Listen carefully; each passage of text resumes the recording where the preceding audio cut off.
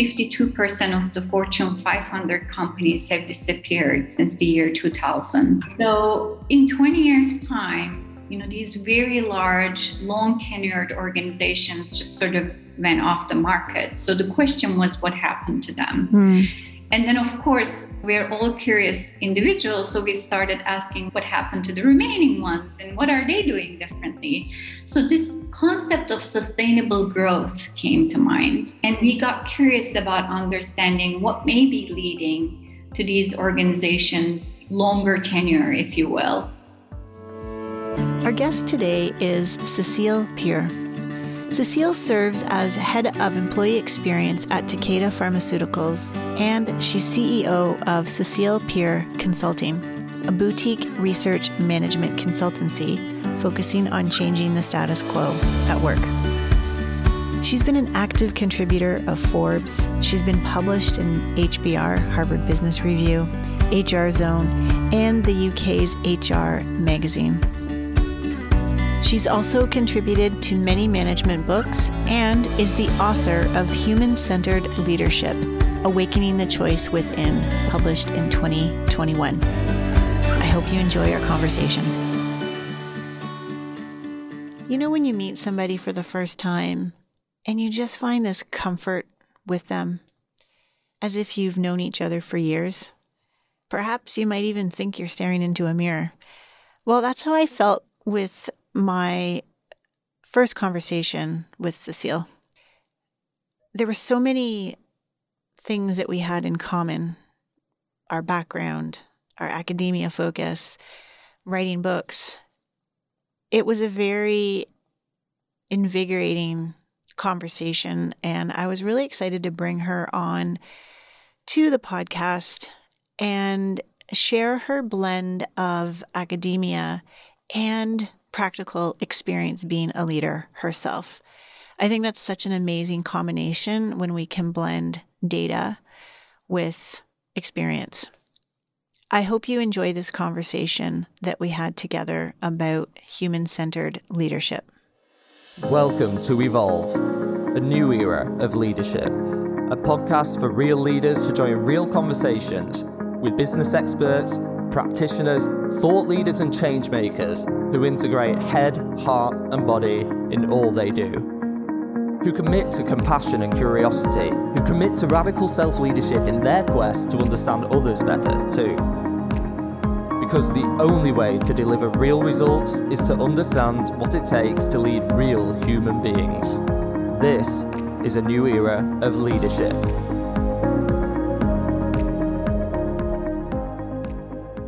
I'm Carolyn Swara, and this is Evolve, a new era of leadership. Hello, everyone. It's Carolyn Swara, host of Evolve, a new era of leadership. And today's guest is joining us from the other side of the world, and I'm so excited. Sesil Pir, welcome to Evolve. Thank you for having me, Carolyn. Good to be here. We met, but we met virtually several years ago on LinkedIn. And I noticed this amazing woman making comments here and there on my posts. And I would go and look at your posts and your background. I thought, oh my goodness, who's this woman? This amazing woman making these comments on my post. And I just felt really honored because, Sesil, you have such an incredible background. And I'm just really excited to have you on the show. Thank you. Yeah, I'm equally excited to be here. It's one thing to be with people. It's always a bit of fun and you learn from one another. It's another to be with people who have similar spirits. Yes. And I think we catch each other there, Carolyn. So thank you for having me. It's truly an honor and a pleasure. I appreciate it so much. And I know that we both share the fact that we're authors, and you've had an amazing book called Human-Centered Leadership. I'm holding it up for everyone to see, but you can't see it because you're all only on voice. Reading this and going through your work, we really do share a connection. And you've had some global experience with your work, working in large organizations. And I'm just curious how this notion of human-centered leadership became such a passion of yours and an area of focus for you. Thank you for asking. And I also want to say congratulations on your book. As Thank you you. know, I just finished it and I loved reading it. I learned a ton, and I definitely saw some very good synergies. So I'm hoping that comes out today through the conversation. So, wonderful question. How did it all start? I think it started with the fact that, one, I have been a practitioner my entire professional life. So it's been a little over 25 years now, and I had my own leadership journey. That's definitely the beginning. But then, as an HR practitioner, I've been serving many, many leaders over the years. And what I realized, Carolyn, is nobody wants to fail in the job. Yeah. Everybody is there for a reason.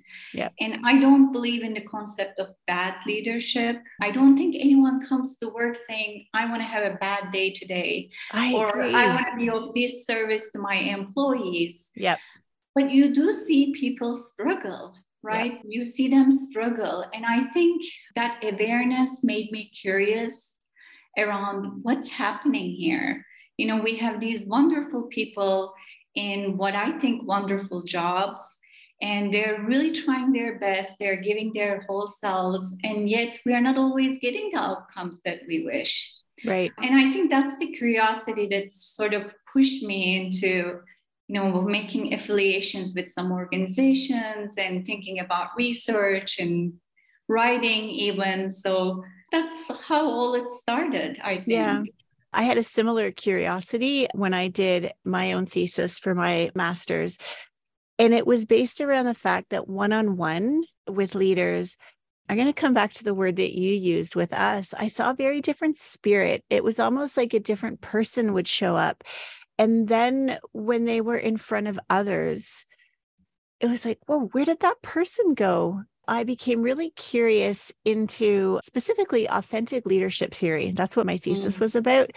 And I know we share this notion of authenticity, sort of, being at the core of how we show up. And I know that also relates to this idea. We see authenticity related to human-centered leadership, which I know is the topic of your book. So how did you come to write this book about human-centered leadership? What does it mean for you? And how does authenticity integrate into that? I love the word authenticity. I'm speaking to the choir, so correct me if I'm wrong. I haven't done research on this one, but I really feel like there are a lot of misnomers around the word of authenticity, if you will. Yeah, I agree. I personally have come to the conclusion that authenticity is not a process of discovery. It's a process of acceptance for me. Wow, that's amazing. I love the way you said that. It's a nuance, but it makes quite a bit of a difference for me. And I think it also helps me to define what I mean by human-centered leadership. So step back, I hear a lot of people argue about the fact that our system is not human-centric. And I would agree with that. And there's a bit of an argument, if you will. I was at the World Economic Forum this year, for example, and there was a discussion around, should we have human-focused economies or should we have generative, life-focused economies? I don't see the two being so different. I was going to say the exact same thing. They kind of are one and the same, aren't they? I think we have the notion in our minds that the current system is designed for the human, but it really isn't. I think we need to realize the industrialists and the economists of its time back, 200 years ago, when we had the first industrial revolution, they designed the system with the P of profit in mind, not the P of people in mind. So I feel like we're not quite honoring the whole of the human, because if we did that, the system would be a lot more generative on its own, right? Yeah. So I don't know if you're familiar with self-determination theory, but it would say that all human beings as a primate have three core motivations. One is a self-interest, one is our need for connection, and one is our need to have a tie of some purpose, something greater than ourselves and what we do on a day-to-day basis. Yep. When I look at the current, especially the capitalist system, the economic system that we have, it really centers around the self-interest, but it doesn't honor our need for connection or our need for purpose. Yeah. So for me, when I say human-centered leadership, I'm thinking of how do we create individuals or a state of being that honors the whole of an individual, also the core of an individual, which is unique to everyone, and also serves the reason for our being. Yeah. And I think that's probably the difference in my mind from how people are thinking about human-centered societies or systems or leadership. Yeah, I know when I was writing my book, I wanted to dig into that notion of humanity a little bit more as well. Mm-hmm.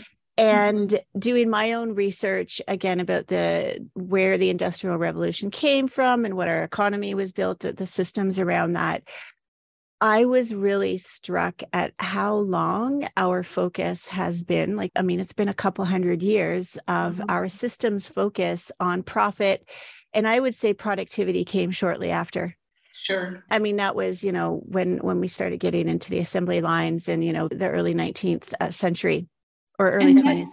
And that just sort of took over. And it's like we're having a hard time unhooking from that and detaching from that, or balancing. Actually, balancing is probably a better word, with purpose. I couldn't agree more. And it explains sort of the disintegration and the fragmentation we see in the workplace. Yeah. I loved many things in your book. And one of the things I loved is that you were, talking about the different dimensions of a human being, how we need to activate the hand, the head, the heart, etc. Yeah. And this is true. We have 4 primary dimensions. We have a cognitive capability, we have an emotive capability, which you can relate to the heart. We have a physical and a spiritual one. Yep. And we have it when we are a child, we have it as adults. It doesn't go away. And yet when you look at the current workplace or the organizations we are part of, majority activates our cognitive space, but it doesn't do anything for the emotive or the physical, or let alone the spiritual. Yeah. And it's not just the workplace, right? So you go to a very busy city, let's say like New York City or Istanbul, where I have lived many years. People won't even look at each other in the eye. I know. We don't see each other physically, like we don't recognize each other's physical dimension to begin with. Yeah. And this transpires into the workplace. It's absolutely amplified by digitalization now. One of the things that, I make my leaders laugh all the time because I challenge them on, stupid little things on a day-to-day basis. One of the things I say, we have these back-to-back online meetings now. And, depending on the agenda, people come in and out of the room. When someone comes in, we don't take 10 seconds to say, "Hi, Caroline, come in, welcome." Yep. And, it's like someone walking into your living room and you not noticing them, or when they exit, or, when someone finishes something to say thank you. Yeah. They're so little, but they're so core and fundamental to our being, our desire to be seen, our desire to be heard, our desire to be cared for and rewarded. Those things don't go away as we become adults. We just kind of don't pay attention to them because, there isn't an economic value to it. Right. And, again, the system that's been in place for so long. By the way, have you read any of Catherine Marsal's work, The Mother of Invention? But I have to make a note now. Yes. She has written 2 books. She's a feminist economist from Sweden, I think it is. Mm-hmm. And she wrote 2 books. Who Made Adam Smith's Dinner? Adam Smith being the father of economic theory that we all live under. And the second one, Mother of Invention. Okay. I made great those, books. So I will look those up. Yeah. Thank you. One thing that I learned a lot writing my book, but I'll say one of the most profound things that I learned was the fact that our nervous systems will talk to each other or communicate with each other at all times. Your nervous system is either going to say, oh, this person feels safe. They just welcome me into the room. Come on in. Or our nervous system is going to say, be cautious. And we kind of will step back. And so those little things that you're talking about, I believe, when we recognize that we are made up of not just our head and our heart, but also our body and our nervous system as part of that functioning body, it allows us to see leadership in such a broader way and in such a fuller way as well. Yeah, I completely agree. My mind is going in multiple directions, but this concept of social contagion, Yes. I don't know if you come across that. Yeah. So in our research too, we find a set of employees, for example, going into the workplace, if you take their blood pressure early in the morning when they come, it's one thing. And then when the leader arrives, especially if the leader is coming from, let's say, a difficult evening, right? Like they didn't have their children sleeping or they had a family argument. Even if they're completely professional and they don't necessarily transpire their experience onto others, if you measure their blood pressure just several hours later, it's different. Yeah. We do pick up on each other's energies. Our nervous system is very, very powerful. And I think, the power of your work really comes in here because what we know is the impact of trauma is exactly that. It starts with separation from self, then separation from others, isolation or loss of trust. And then you may have an altered worldview, thinking, maybe world is not a safe place and maybe there's pain all the time. Yeah. And then you slowly start detaching from what's core and important to you. And that creates an obvious gap for how you build relationships and how you build bondage with others. Yeah, For sure. What you say makes complete sense to me. Yeah. And I know in your work, Sesil, you talk about in your book 8 core attributes for leaders. Can we talk a little bit about those? And I read them all. I was like, oh, yep, check. I totally agree. How did you come up with those 8, first of all? Very interesting path. And we had sort of 3 stages to the research, if you will. So the one thing that we were discussing as a group with my team was the statistics that 52% of the Fortune 500 companies have disappeared since the year 2000. Yeah. So in 20 years' time, these very large, long tenured organizations just sort of went off the market. So the question was, what happened to them? And then, of course, we're all curious individuals. So we started asking, well, what happened to the remaining ones and what are they doing differently?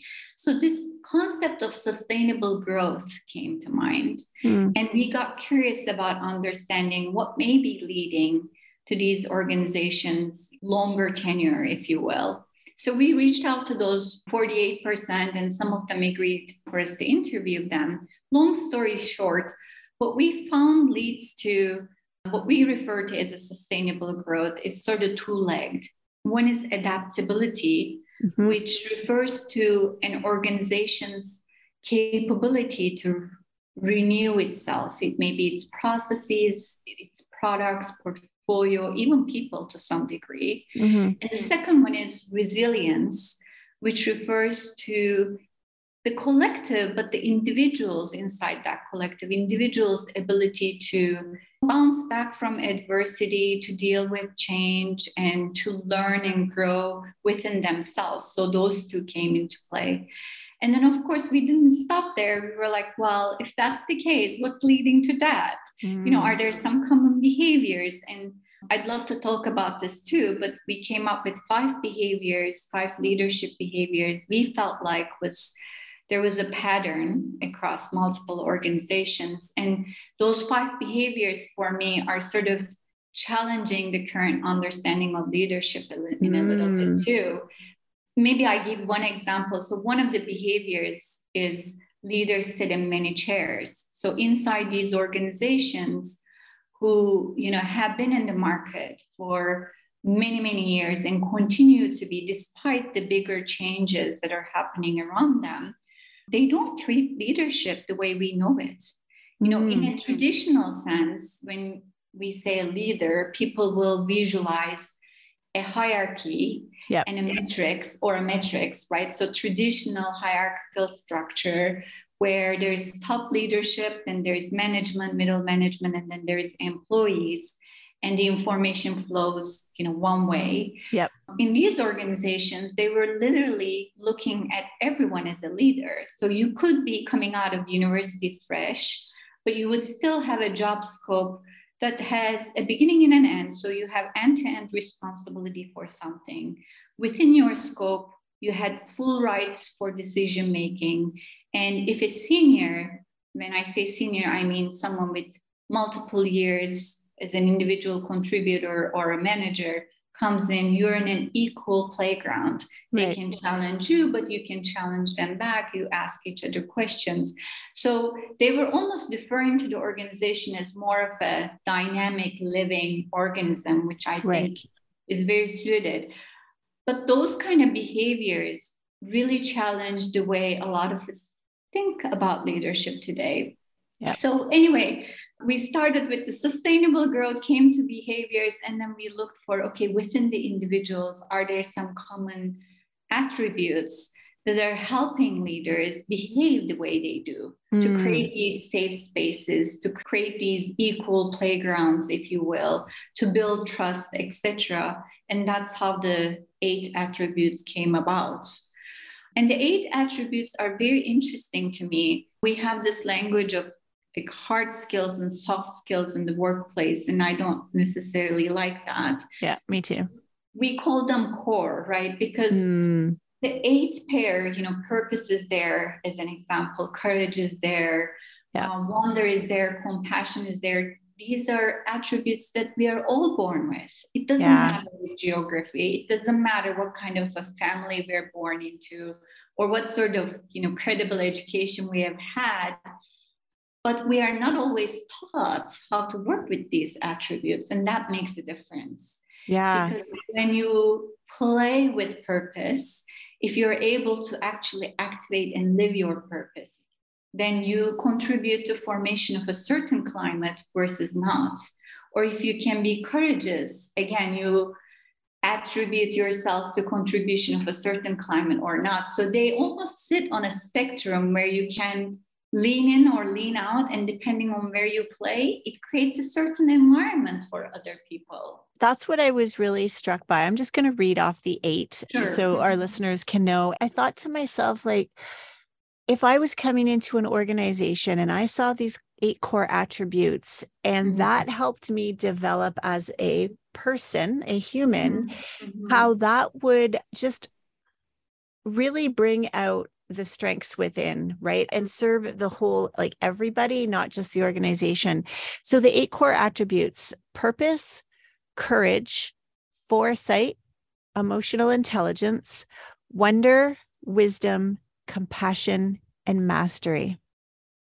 Correct. Wonder and wisdom. I was really taken by those. Can you help us understand? You had mentioned leadership behaviors or competencies, and you started to talk a little bit about how leadership has changed a little bit. How are the core attributes connected to those leadership behaviors? Yeah, very, very good question. So let's take a couple of examples. I think it's probably best to go a little bit deeper so that the audience can also relate and understand better. So let's take purpose as an example, and then we can take another one. So what do we mean by purpose? Purpose, generally speaking, it's a core belief or an aspiration someone has as to what they do or why they exist in the first place. So in an individual or organizational context, you can think of it as the why, understanding the why of a behavior, or situation, or a specific mission. There's a scientific definition we have in the book. We'll put that aside. But in the art of leading, purpose is key, because when we know our purpose, we are able to align all of our being and doing accordingly. So we understand what's our life's mission. We understand what are our values. And only with that, our nervous system actually gets elevated and we are able to intake information better. So when someone comes and says something like, we are going to have a new product in our portfolio, not only we are able to listen better, but we are looking for ways of connection and assigning our purpose, our reason for being, to what we can do with this new product that's coming in and how we can position it for the benefit of others. So it really embodies a core effort, almost like an intrinsic motivation that helps us not only overcome our own inertia so we can do the right thing, but it helps us also explain things better and help others make better sense of what's happening in the environment. It's really critical because what we find in our research, the leaders who are able to live their purpose and come to work with that. For example, if someone knows, I live to be in service to others, or I live to provide better healthcare to the world and the environment. And every time they come to work, they're looking for a piece of information and nuance, something that they can take and work with and then help inspire others through their stories, through a shared story. And when they don't, actually, the complete opposite happens. Their nervous system starts to slowly shut down or disconnect from any information, any activity that's happening in the environment. So when an employee comes in and says, why are we investing in this new product? They're not always able to articulate for the better, or they give some answers that are pre-prepared and it doesn't necessarily transpire as energy and inspiration. So there's less sense making, if you will, in the environment and more lacking. That's the leaning in and out, if you will. So there's no harm in not knowing or not living your purpose, except that if you can, it helps others better connect to you, better connect to what's happening in the environment, and create a shared story. With the individuals. So is it almost like these attributes are like the seeds? And then the leadership behaviors are like you water. It's like the water, the sun. I'm not a gardener, but it's the things that will make it flourish. Yes, absolutely. Absolutely. It's a beautiful symbol. They help you potentially grow the capacity that's in you. And through that opening, through that blossom, it gives others to be a part of what's happening, right? It creates an environment where others can come in. We could take another example. I don't know what's interesting to you, either courage or wonder, but... Can we go with wonder? I was in awe. Are wonder and awe kind of similar? They're related, and in scientific terms, they're different. Awe, in scientific definition, tends to be bigger than wonder. They're very closely related. So let's go with that one. Let's go with wonder.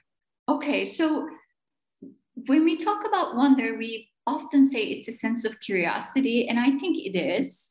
But there is something a little more to wonder. There's a sense of connectedness that comes through this particular attribute. So individuals are really in the moment when they have a sense of wonder. In an organizational context, it really sort of manifests itself as having a beginner's mind. So people can build valuable options and have a better ability to listen to one another. And there are really three facets to wonder. There's the ability to sort of find and recognize or take pleasure in whatever is existing. So that's kind of being in the moment. But then there's an active engagement and there's responsiveness to what's happening. So not only you see something and you go, wow, you actually kind of lean in to learn more and dig a little bit deeper. And through that sort of active cognition or emotion, if you will, there's an ongoing engagement and it creates more synergies, more discussions, more dialogue with people. So in practical terms, it literally feeds into people's creativity and flourishing. So that's what happens. I mean, a lot of organizations are looking for innovation and they'll turn to technology or they'll turn to something that they hope will sort of activate their creativity. where we have this wonderful attribute that we can work with. And the beautiful thing is when leaders are wondrous, not only they share this sense of vastness and beauty, if you will, but they also start sort of looking actively for areas where they can find moral excellence, where they can find ethical practice. So it takes them to a whole different compass, if you will, which I think is wonderful. And again, on the opposite, when leaders are not able to work with wonder, a lot of the times what happens is they start slowly, again, disconnecting from the moment, disconnecting from the discussion. Sometimes they're only playing in their heads. And even if they look like they're listening to someone, they're actually preparing their own answers or justifying their own sense of judgment. And so they get into this, like, I know it all attitude.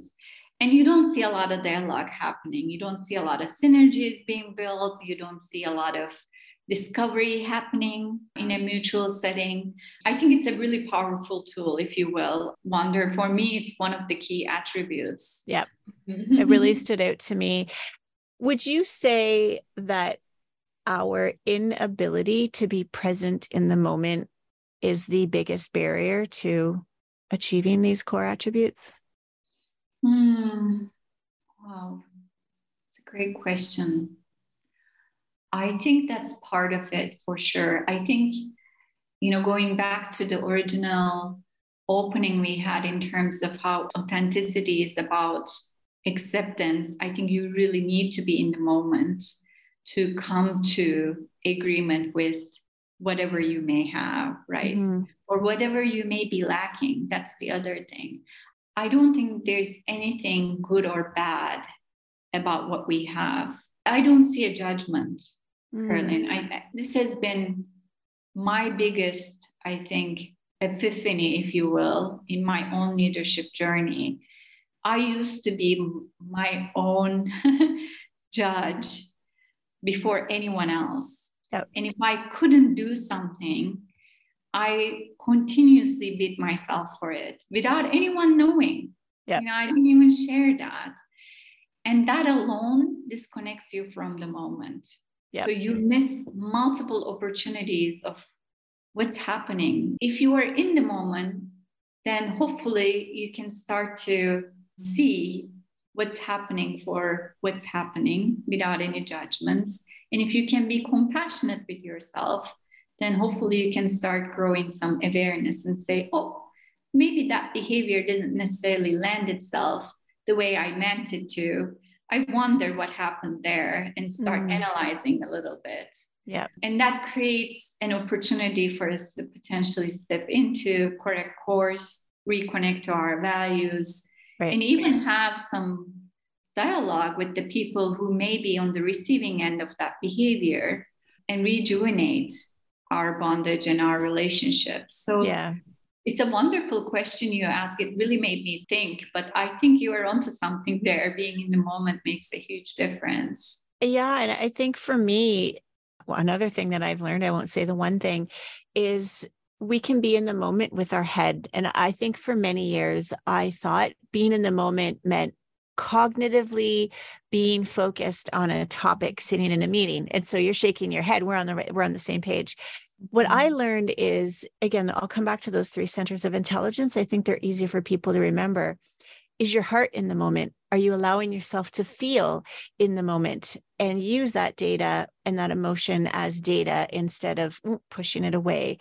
Are you in the moment with feeling your feet on the floor, or, feeling the temperature around you? And I'll be the first to say I've lived probably, most of my life not being in the moment with all 3 of those centers of intelligence. And I think that's where I think there's such a huge opportunity for leaders. And again, we both agree on what a leader is. If you step into an organization and you want to make things better, that makes you a leader. It doesn't matter what your title is. I think that's where there is just so much untapped opportunity, is to see that integration. I fully agree. And I love the probes you have in the book. In fact, I made a note of a couple, and one of them was around, when has fear been present for you? I'm not going to quote it exactly. And what does it look like? And, over my career, over my professional life, there has been many occasions where, leaders didn't necessarily come out the way that they wanted to. And then as their HR practitioner, we would have a debrief afterwards. And if I ever stopped them to ask, what are you feeling right now? Where is it in the body? Less than 1% can actually articulate it. They're so disconnected from what's happening. They can't say, my hands are cold, or I'm sweating, or it's in my guts, or I have a burning sensation in my head.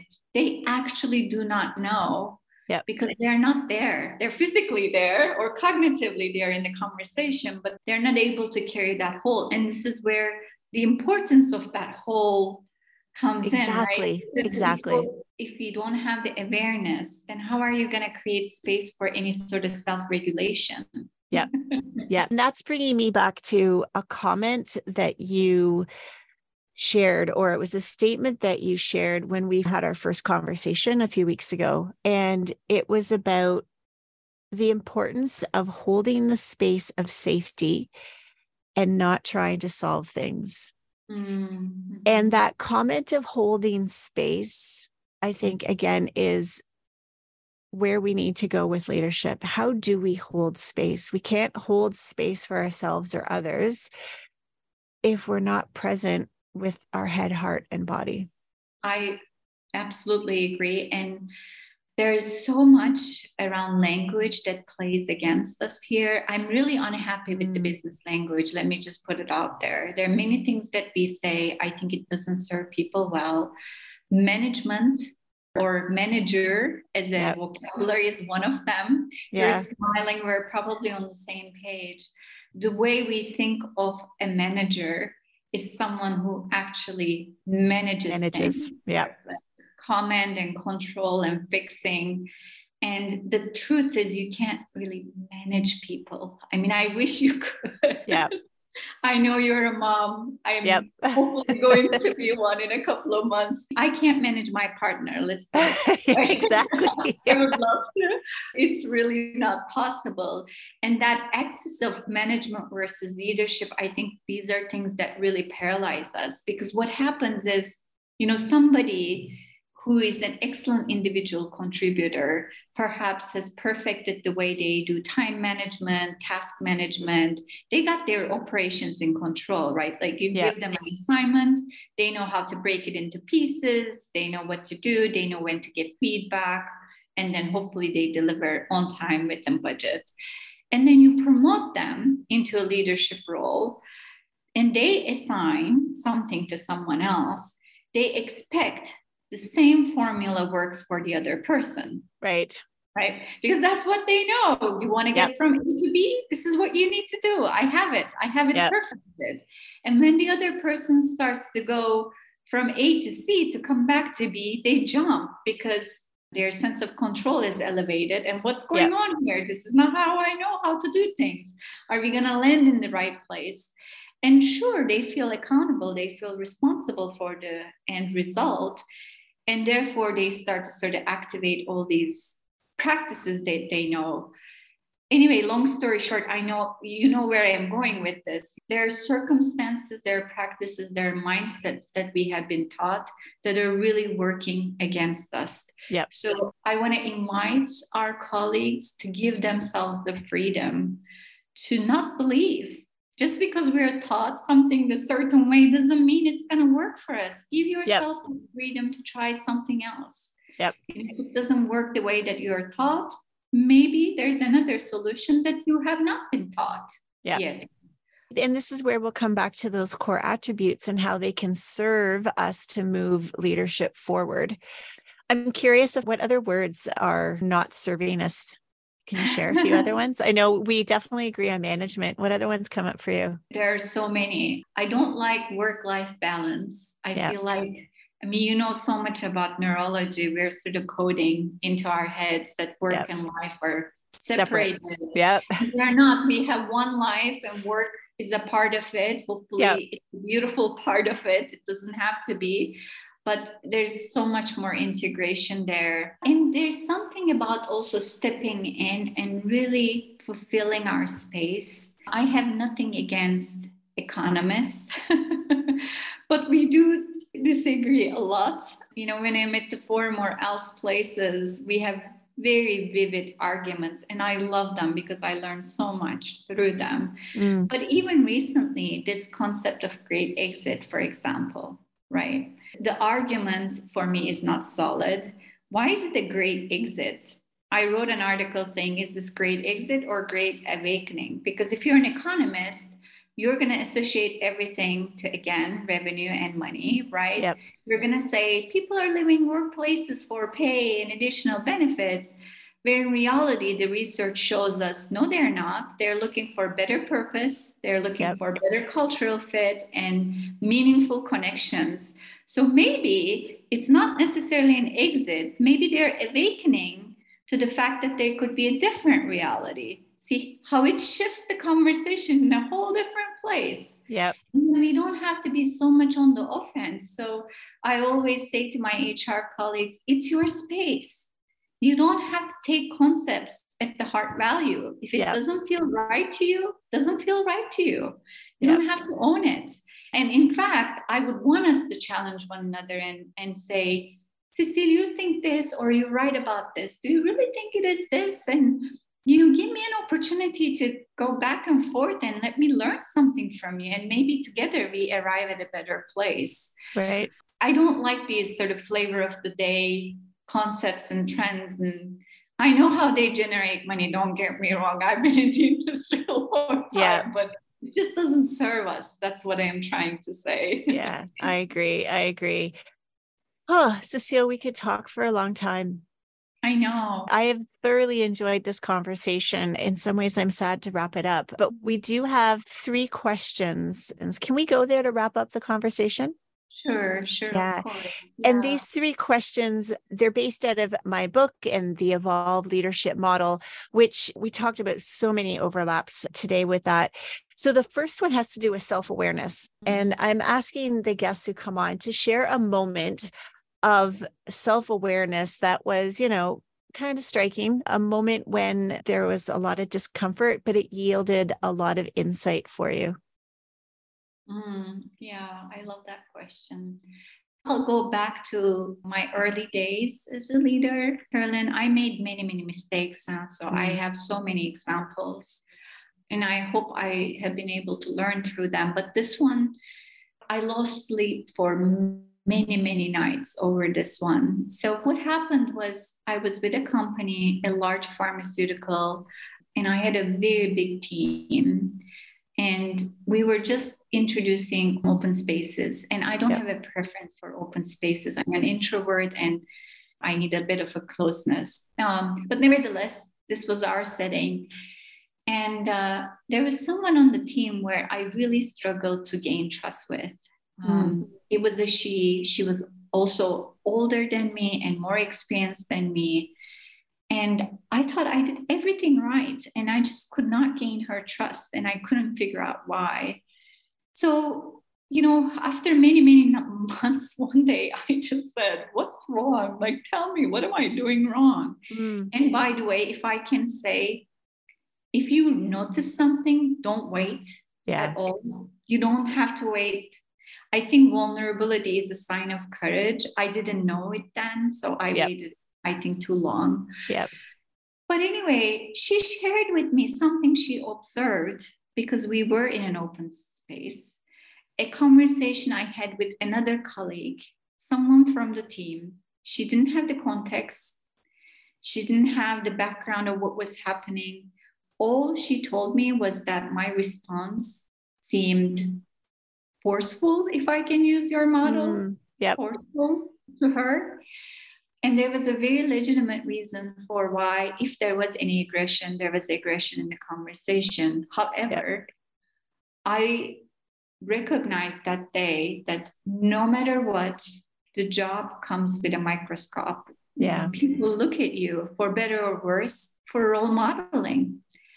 And it's not just about one-to-one relationships we build. It's about how we show up in the environment. Right. alone or with others. And trust can be built or taken away from that too. And that was such an eye opener for me. I think it was one of those things, along with others later in life, when I decided I have to be who I am at home, at work, elsewhere, it's who I am. I'm not going to leave pieces of me.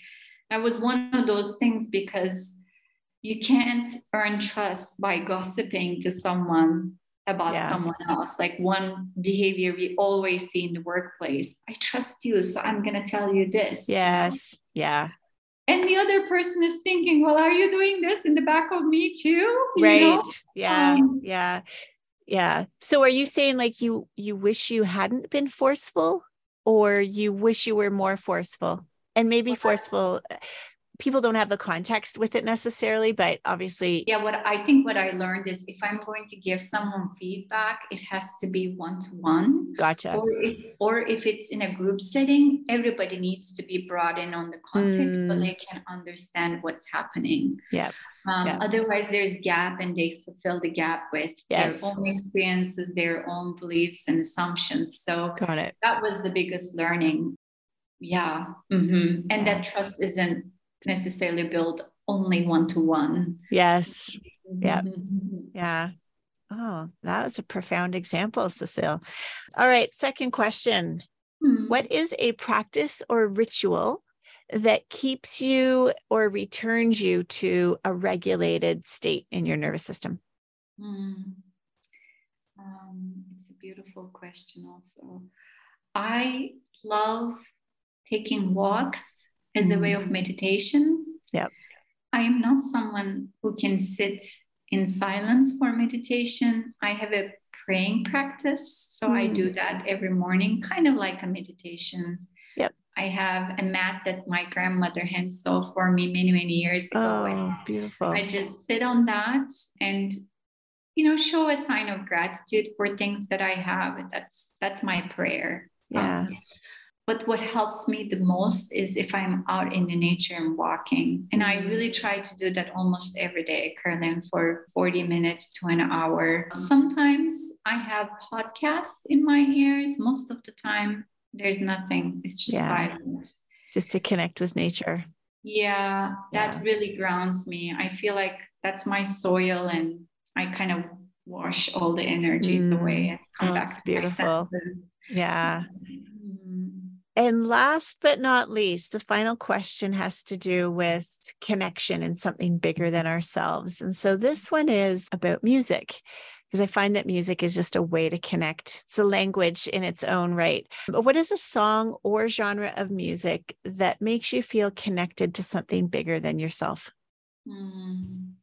I love music. I love dancing too. I don't do it as much as I used to, and I regret that.